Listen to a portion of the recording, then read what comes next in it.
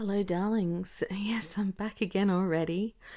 Inspired once again. Well, this time I'm inspired from the start by Mark from India, who I referred to last episode. I was going to say last week, last episode, by his anchor handle, which is Red Chili.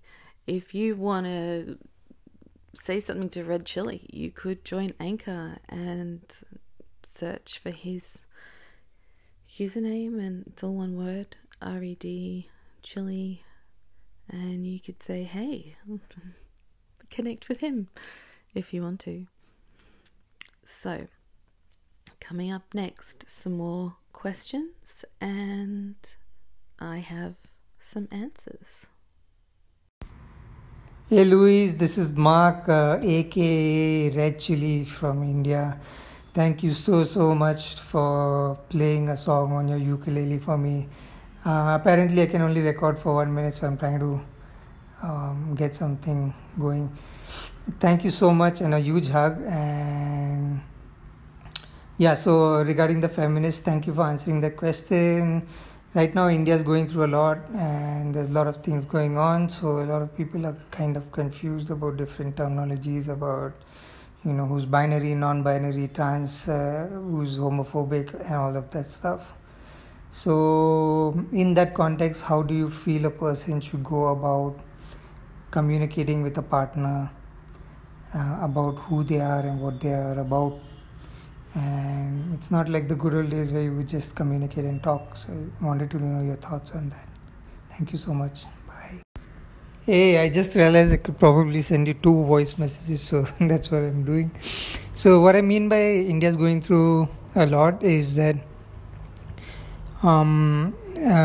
it's culturally very sensitive, although I was personally raised as a Catholic and I'm agnostic right now.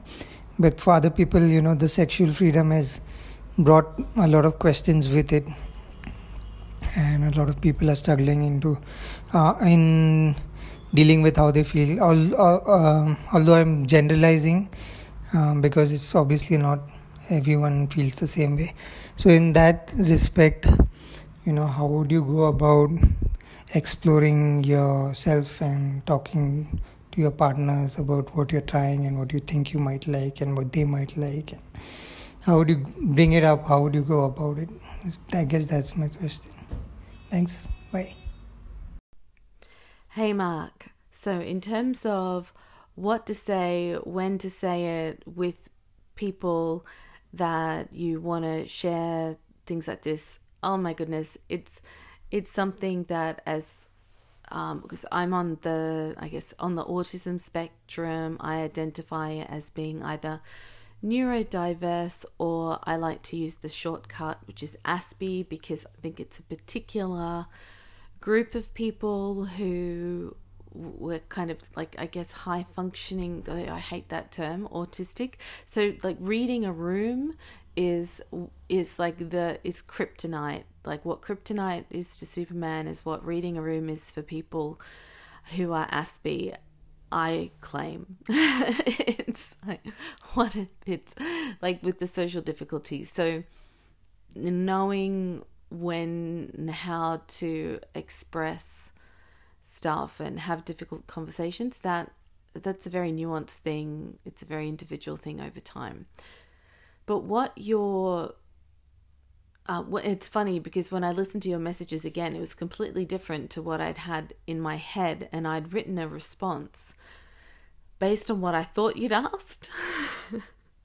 So I will just talk about my thoughts on how to be a good ally. You mentioned I guess one of the hottest topics is like trans activism and trans culture. So that's a pretty hot topic. So that's what I've decided to focus on. I've got some clips that I'm going to play after this, but what I've written is, okay. And this is about is not necessarily about trans per se. This is about all allyship. This applies, to you, Mark. How I am as an ally to, however you might identify. You might, I imagine there's probably, in this white society, you've probably got stuff to say, feels that you feel about not being white, I'm guessing.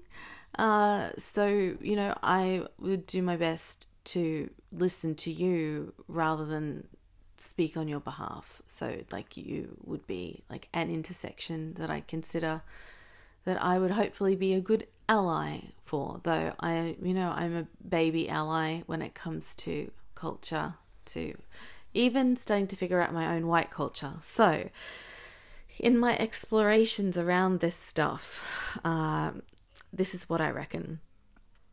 The role of a good ally is to boost the signal for the voices of people speaking on their own behalf, whether those voices are individuals or thought leaders.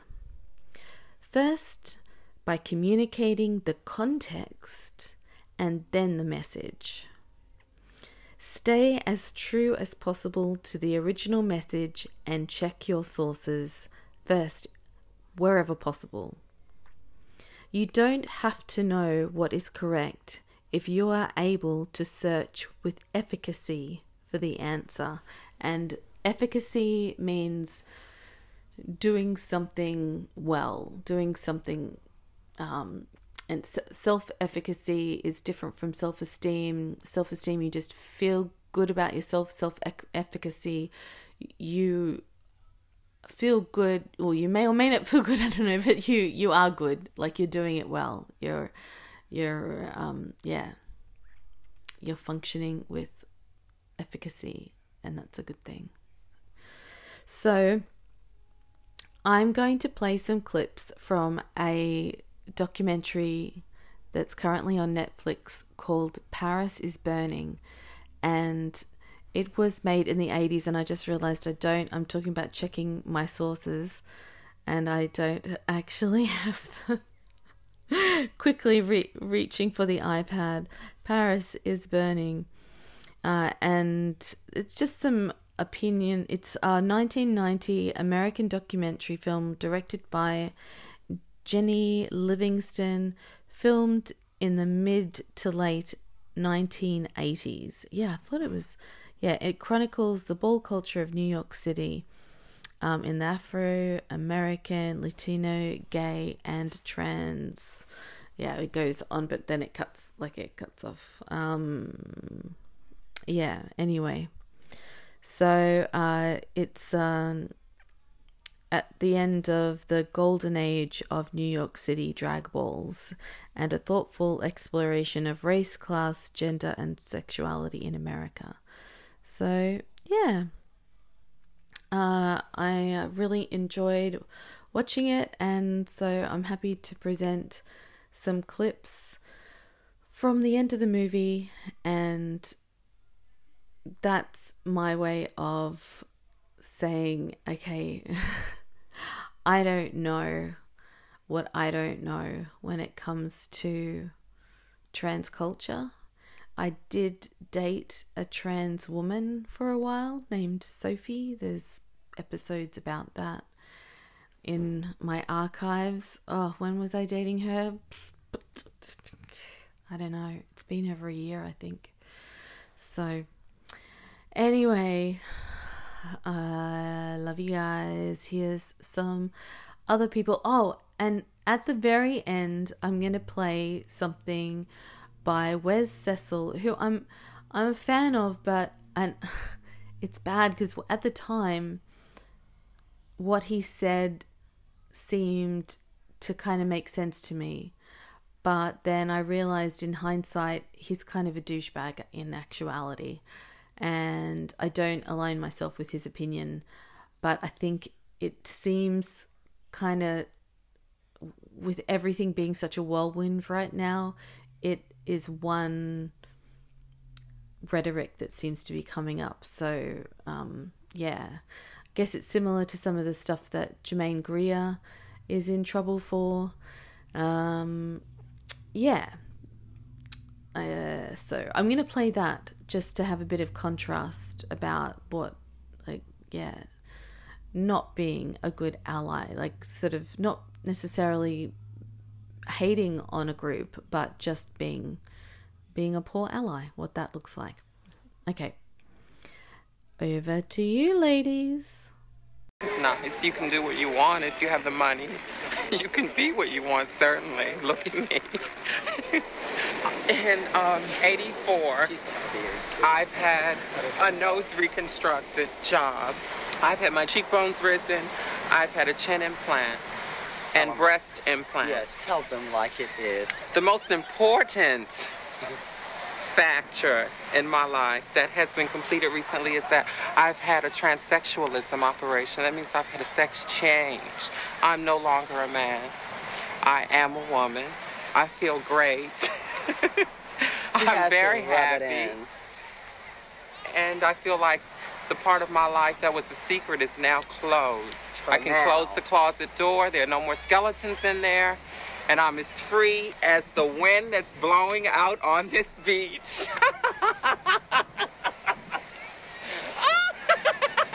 Except that voice is still there. As free as this beach. I am what I am. I am my own special creation.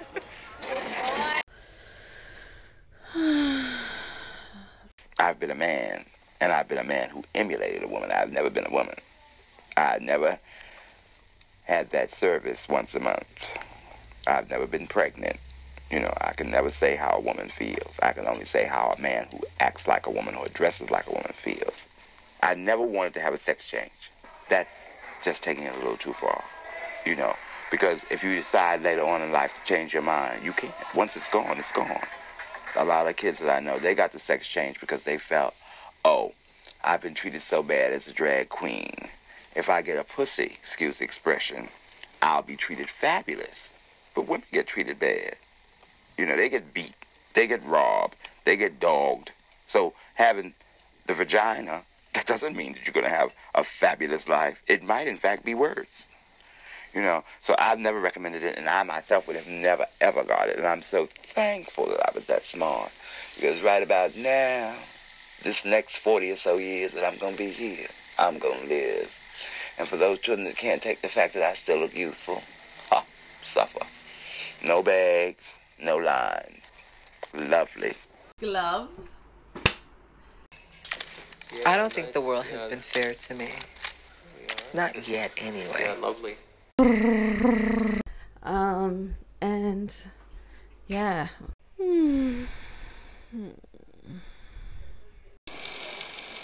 I always had hopes of being a big star. And then I look, as you get older, you aim a little lower.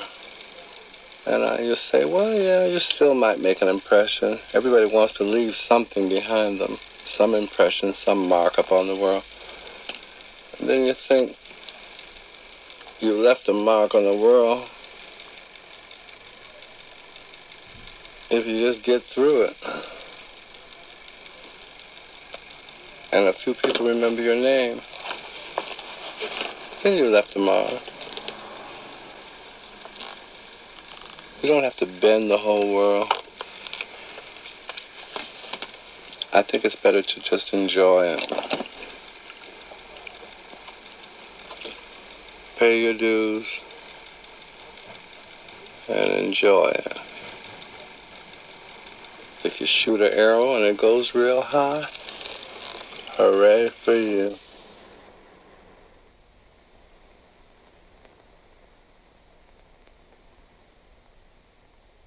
Freedom's not a nasty word, there's something in my dreams. And this, again, is the coherence theory. We try to make the universe coherent to us, usually by importing external narratives.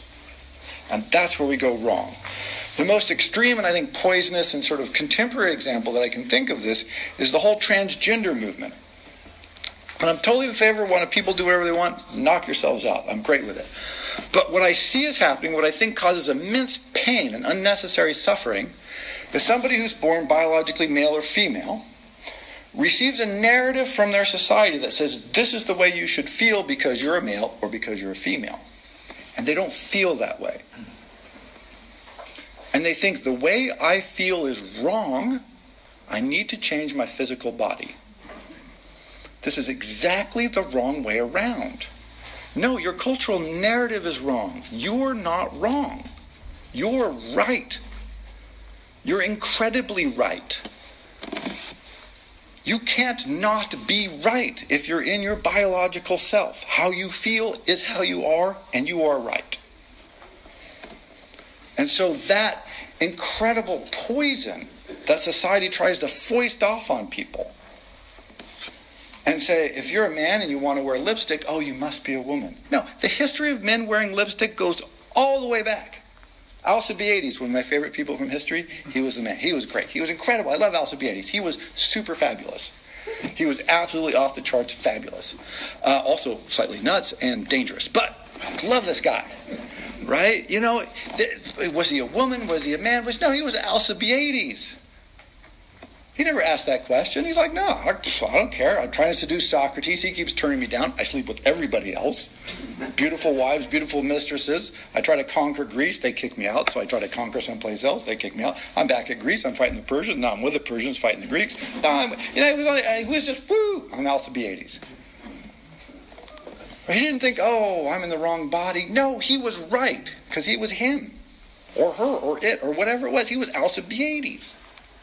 And so when we internally, but this is painful, by the way. That's why I bring this up, because I think it is a source of real human suffering, is that tension that people feel between being told they are wrong in the world. They need to internalize the societal narrative to the extent that they need to alter their physical bodies. And that's just the extreme version. So that clip was from his series Transvaluation of All Values, and it's a 6-part series. The first 2 are on podcast apps. I found the first one through my Apple podcast, and then he's just released the second one, and the whole thing is already up on YouTube. He has a lot more stuff on his YouTube channel.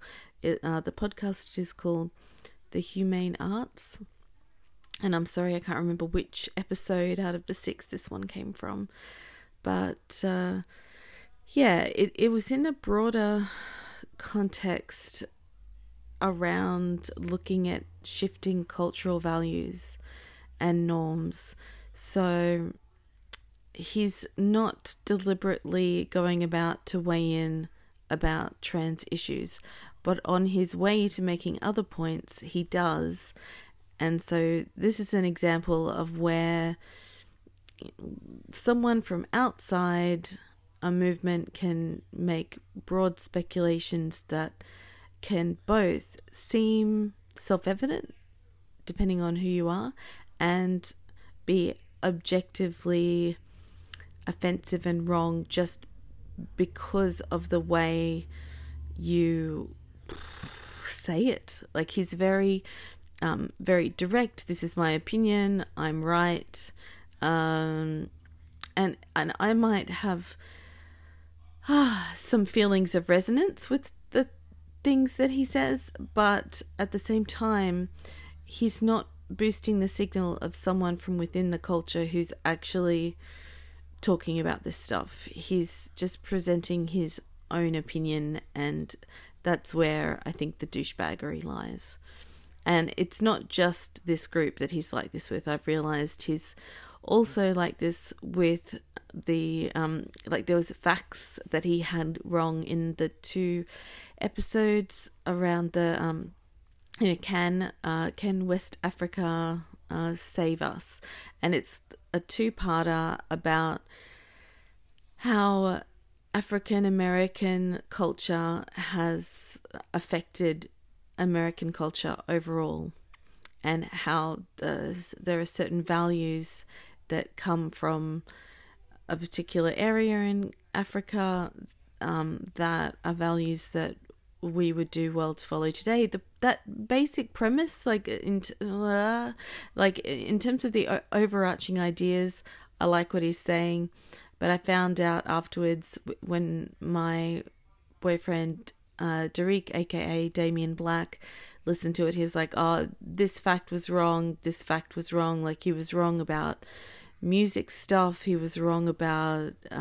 He said that pretty much all the slaves came over in 1600, and then it was their descendants that did the cotton picking, and maybe that part of it was true, but Derek knows that there was still slave ships coming over. Now, trying to remember. Oh, was he saying? Because I remember there was someone that actually interviewed the man from one of the last slave ships, and that was oh my goodness, my dates. Will someone please go in and have a look?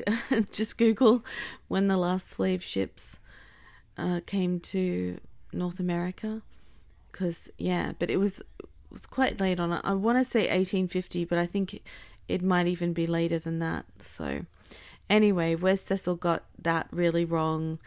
And I had a one-to-one conversation with him where I wanted some information about a claim that he made in the first episode, that in what was it? I think it was 1830. 90% of the world's population were regularly starving. And I was like, wow, that's where did he get that figure from? How did he arrive at that? And I asked him for the data, and he sent me a heap of graphs. And I haven't gone and had a look at the sources yet to try to evaluate them. Derek had a look at them, and I don't think he has either, but it's just, it seems like he really stretches the truth and cuts corners. But on a positive note, he does get a lot of good information across. He's quite charismatic, and so you can learn stuff, and he makes it easier to learn it. It's just, he cuts corners and he's got some biases that are questionable.